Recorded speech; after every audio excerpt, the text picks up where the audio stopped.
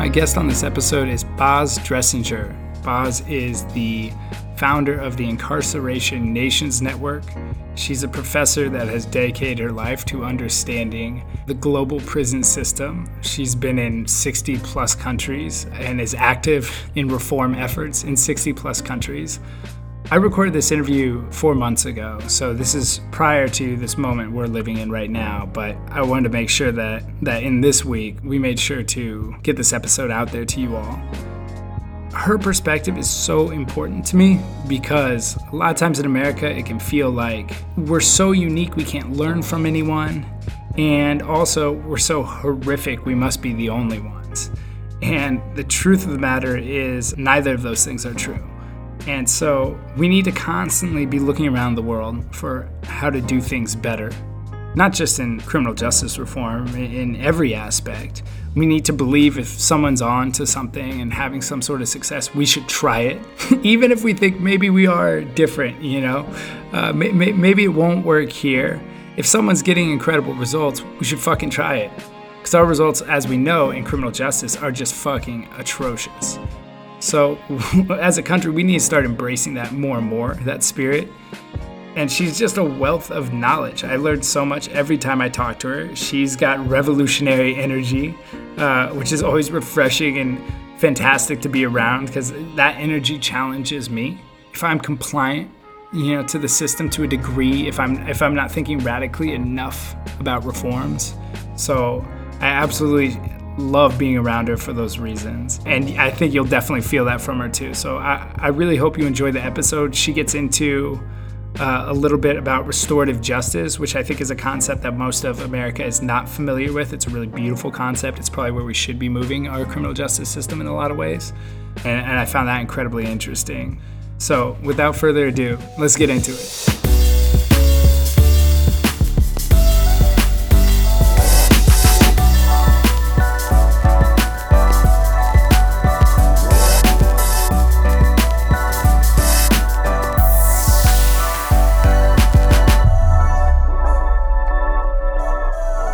You have done something that not very many people have done. I don't know if anyone's done what you've done, which is go around the world and look at the prison systems all over the world. What is your big takeaway after doing so? Right. I can curse, right? You can. It's an adult podcast. Yeah. The big takeaway is different country, same shit. Yeah. The big takeaway, seriously, is that it's the same shit everywhere. The same idiocy around incarceration, the same way that incarceration is being used as a system of social control, the same way that it's this archaic system that doesn't make communities safer, the same punitive discourse, the same crises of reentry and reintegration. And I mean, that's not an accident, right? Because the fact of the matter is that the modern prison is a U.S. invention that was foisted on the world through colonialism and right. Then through globalization. So it is this ridiculous cut and paste system of justice. And at this point, it's become, I can't even count how many countries' prisons I've been to. I don't know, it must be 50, 60. And at this point, it's just become maddening when I go to a country and I have to listen to the people there moan and groan about the people who care, who are our allies in this fight, moan and groan about the system as if it's their unique problem. Right. And it's like, I'm hearing the same thing everywhere. And I think that used to make me feel a sense of despair. And now it makes me feel incredibly angry at how ridiculous it is that we are still relying on this archaic system that doesn't make us safer, that is some medieval business, basically. As you see it kind of as this monolithic system now across the globe, what are the biggest, dumbest problems within that monolithic system?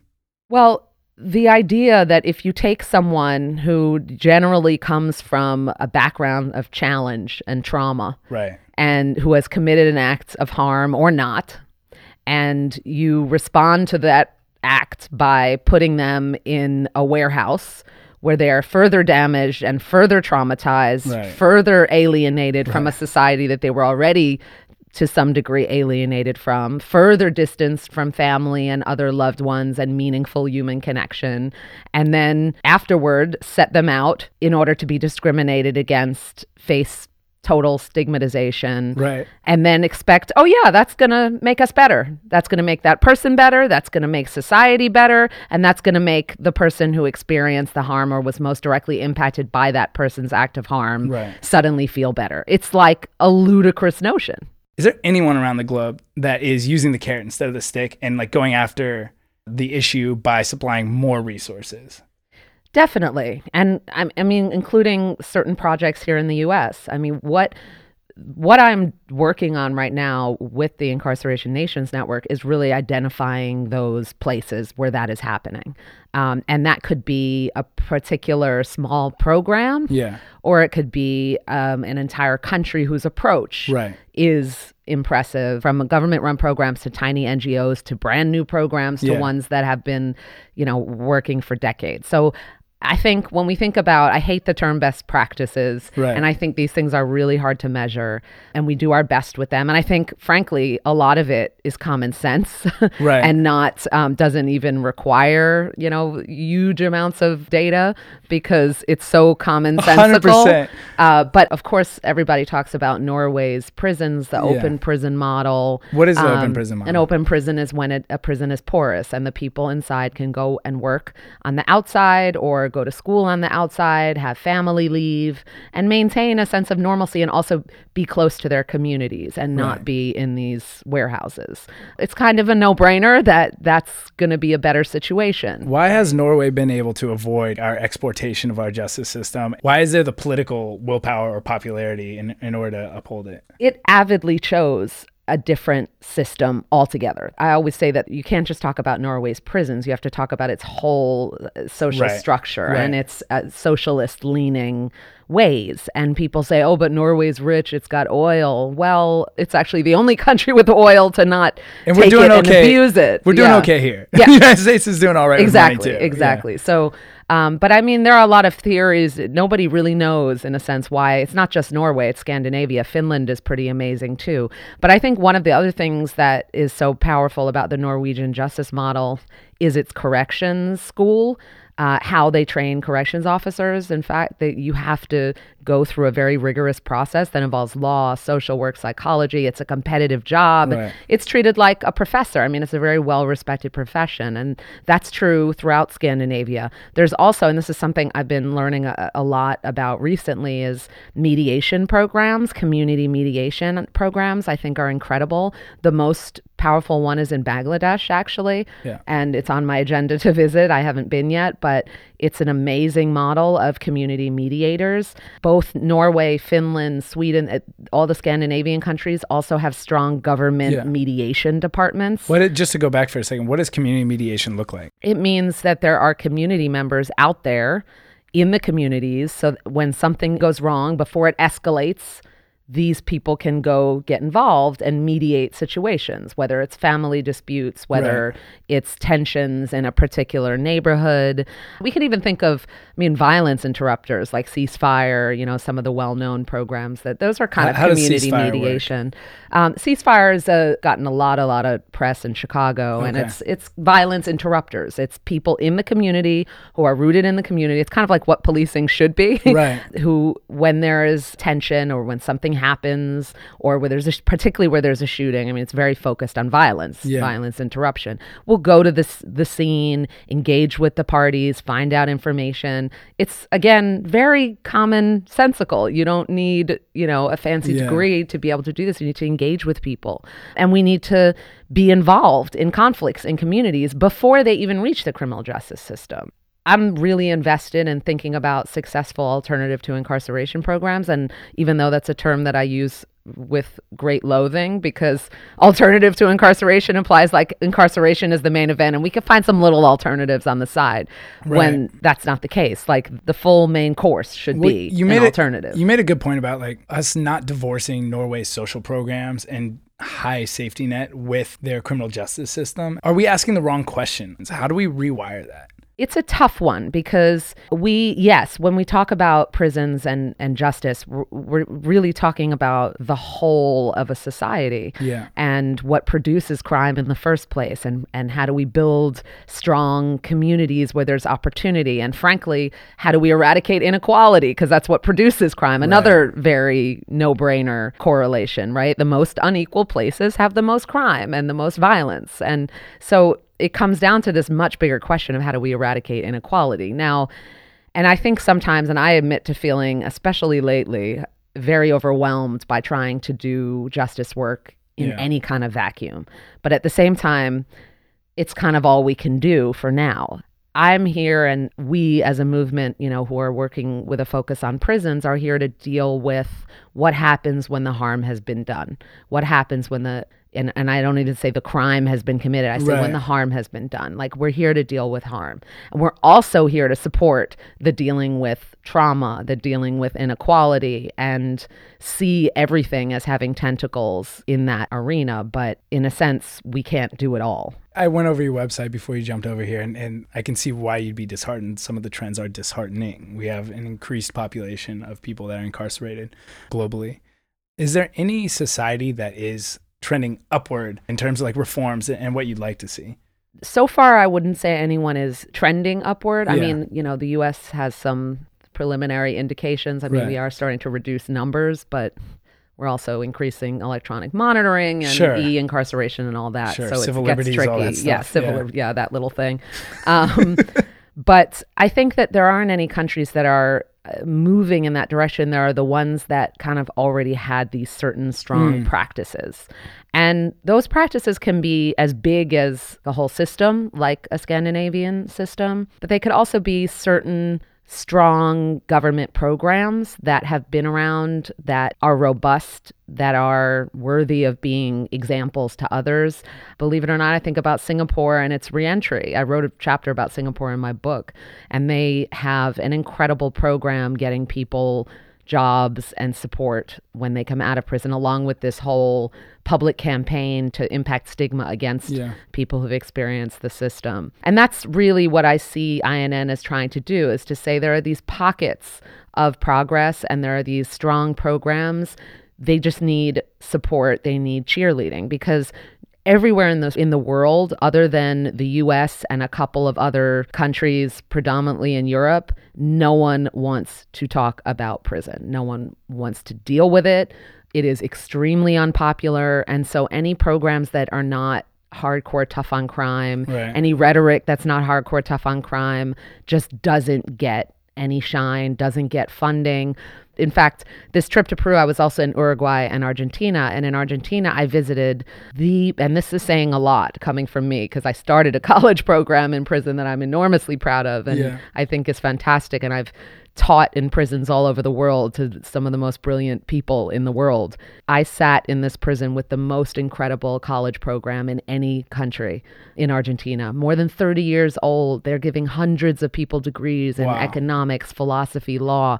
These guys just blew me away. And it's also in great jeopardy of being shut down. So it's a constant to be traveling and seeing these programs, getting really excited about them, and then learning, because of either a shift in government and this program gets associated with the last, for either because of politics or because of public discourse and the extreme unpopularity of this issue, things are getting shut down. So what we are trying to be as a network is a cheerleader for these good programs and these places, these pockets of momentum and movement towards progress. When you bring this stuff back home, right, you go around the world, you figure out, I know you hate the term, best practice. What's strong practices. Strong practices. Yeah. Okay, well, you see these strong practices and you go back home, you're like, great, I want us to integrate these things.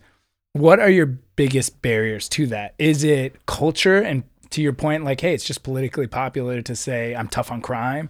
Is it the sheriffs or whoever's running the prison systems? What is the biggest barriers? It depends on the country. In the US, I don't think it's a popularity issue. Yeah. I think it's much more just a slowness on the part of politicians to do something radical and swift. Yeah. I also think when it comes to like open prisons, and I mean, we just cannot move on that. I don't know. I think that's going to change. That's got to change because you can't build, there is no progressive prison, quote unquote, that isn't open. Yeah. And we have educational release and work release on the books in this country. We can do it. We can do it, and we almost don't. We just shut down a major the only work release prison in New York, right here in the city, was just shut down. And apparently it was, according to a student of mine who was in there, it was terribly run anyway. It wasn't even, so it was like this possibility of something different. But in other countries, I find it's more politics and extreme laziness and bureaucracy on the part of public officials. These work release programs, what happens when you have a program like that versus when you don't? Well, I mean, the ability of somebody to work while incarcerated is tremendous. You maintain a connection to the working world. You can earn money. You can support your family. You know, we think about the circles of people impacted when someone's locked up. You know, to work is to exist in a state of normalcy. Yeah. And so working is everything. I mean, and not only that, you're able to go outside, be in the world. You're not in this bizarre, artificially created, traumatizing environment 24/7. You can engage with people. You could also engage in community service and give back. America has this American exceptionalism thing where it's like, oh, well, you can't import that. We're so different, right? You see it in the healthcare conversation. Do you run into the same things here? Like, it won't happen here. Our culture's too different. Absolutely. I mean, I get that even before laying out a specific program. Right. People are just in like, general. Oh, no, you can't compare. Also, I think the thing that I hear most here is, oh, but in America, incarceration is all about race. And that's not the case in the rest of the world. Yeah. And I'm like, really? Yes, it is. I mean, we could talk about indigenous incarceration rates in Australia and New Zealand. The Maori are the most over-incarcerated population in the world. The system worked very much the same way. Wow. There is a higher number of people of color in prison in the UK. Their percentages are higher than talking about people of color in the U.S. In post-colonial nations, that's the case. Or if we can talk about poverty as being that there's always a targeted group. Right. So incarceration is always about a particular group, a targeted group, and a form of social oppression. So yes, while that's not to say that everyone's history is the same, I'm not trying to flatten it in that way, but the issues around race and class are omnipresent when we talk about prisons. And so I think that's usually the first pushback I get.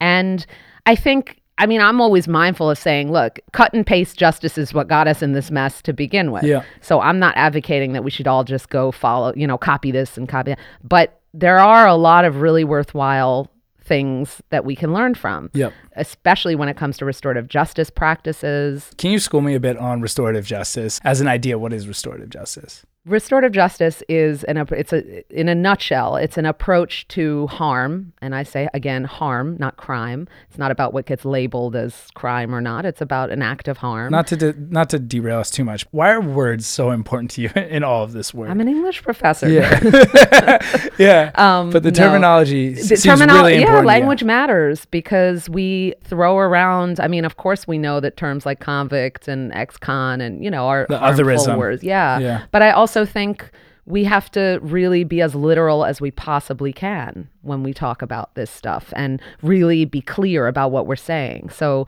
a crime is a socially constructed thing. Harm is not. Yeah. Harm is, I experience harm. And I think it speaks to us more. So sometimes I think that we can depersonalize these issues by using certain kinds of language. That's why I'm meticulous about how we speak. Right on. All right, back to restorative justice. So thank you for the restorative justice break. Is basically an approach to harm that asks different questions. Instead of asking about who did this and how do we punish them, it says who was impacted and how do we work to restore the harm that was caused. Let's play that out. In the best systems you've seen, I point to common justice a lot. In common justice, the way it would work, generally speaking, is let's say somebody was assaulted. Yeah. They work with the Brooklyn DA's office and they would be in touch with that person and they would say, are you interested in trying something else other than this traditional system?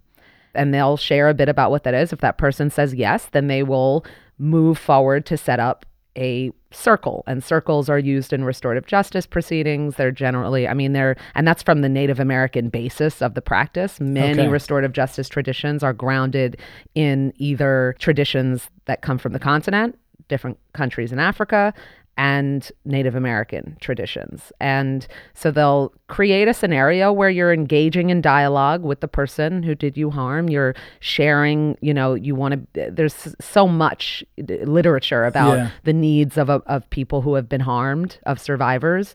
They would engage in that dialogue, however long it takes, and then create a contract, a series of conditions. Here's what I want you to do. And for some people, it's I want you to go to school and get that degree that you never got. For some people, it's I want you to pay me back and volunteer here. In the cases where what they want is overly punitive, do you then default to the state prescribed punishment? How does that work? As far as I know, that's never happened.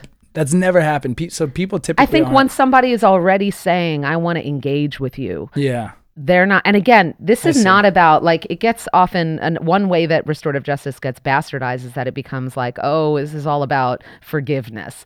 This is not about forgiveness. This is about accountability and restoration. Right. And forgiveness is some whole other thing. That's for the realm of the emotional or the religious or whatever. Right. This is about reconciliation, restoration, reparations, stuff that is the mandate of the state. Right. The state can't mandate forgiveness. That's not our business. Sure. So I think it's actually, from my understanding, it's never happened. What does abolition mean in your eyes?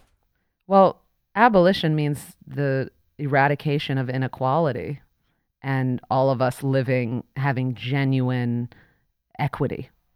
So the perfect system is the perfect world. It's a world in which everyone has access to opportunities. It's definitely not a capitalist world. It's a world where people don't work. They just contribute and enact their passions. And that is the world that I would like to see happen.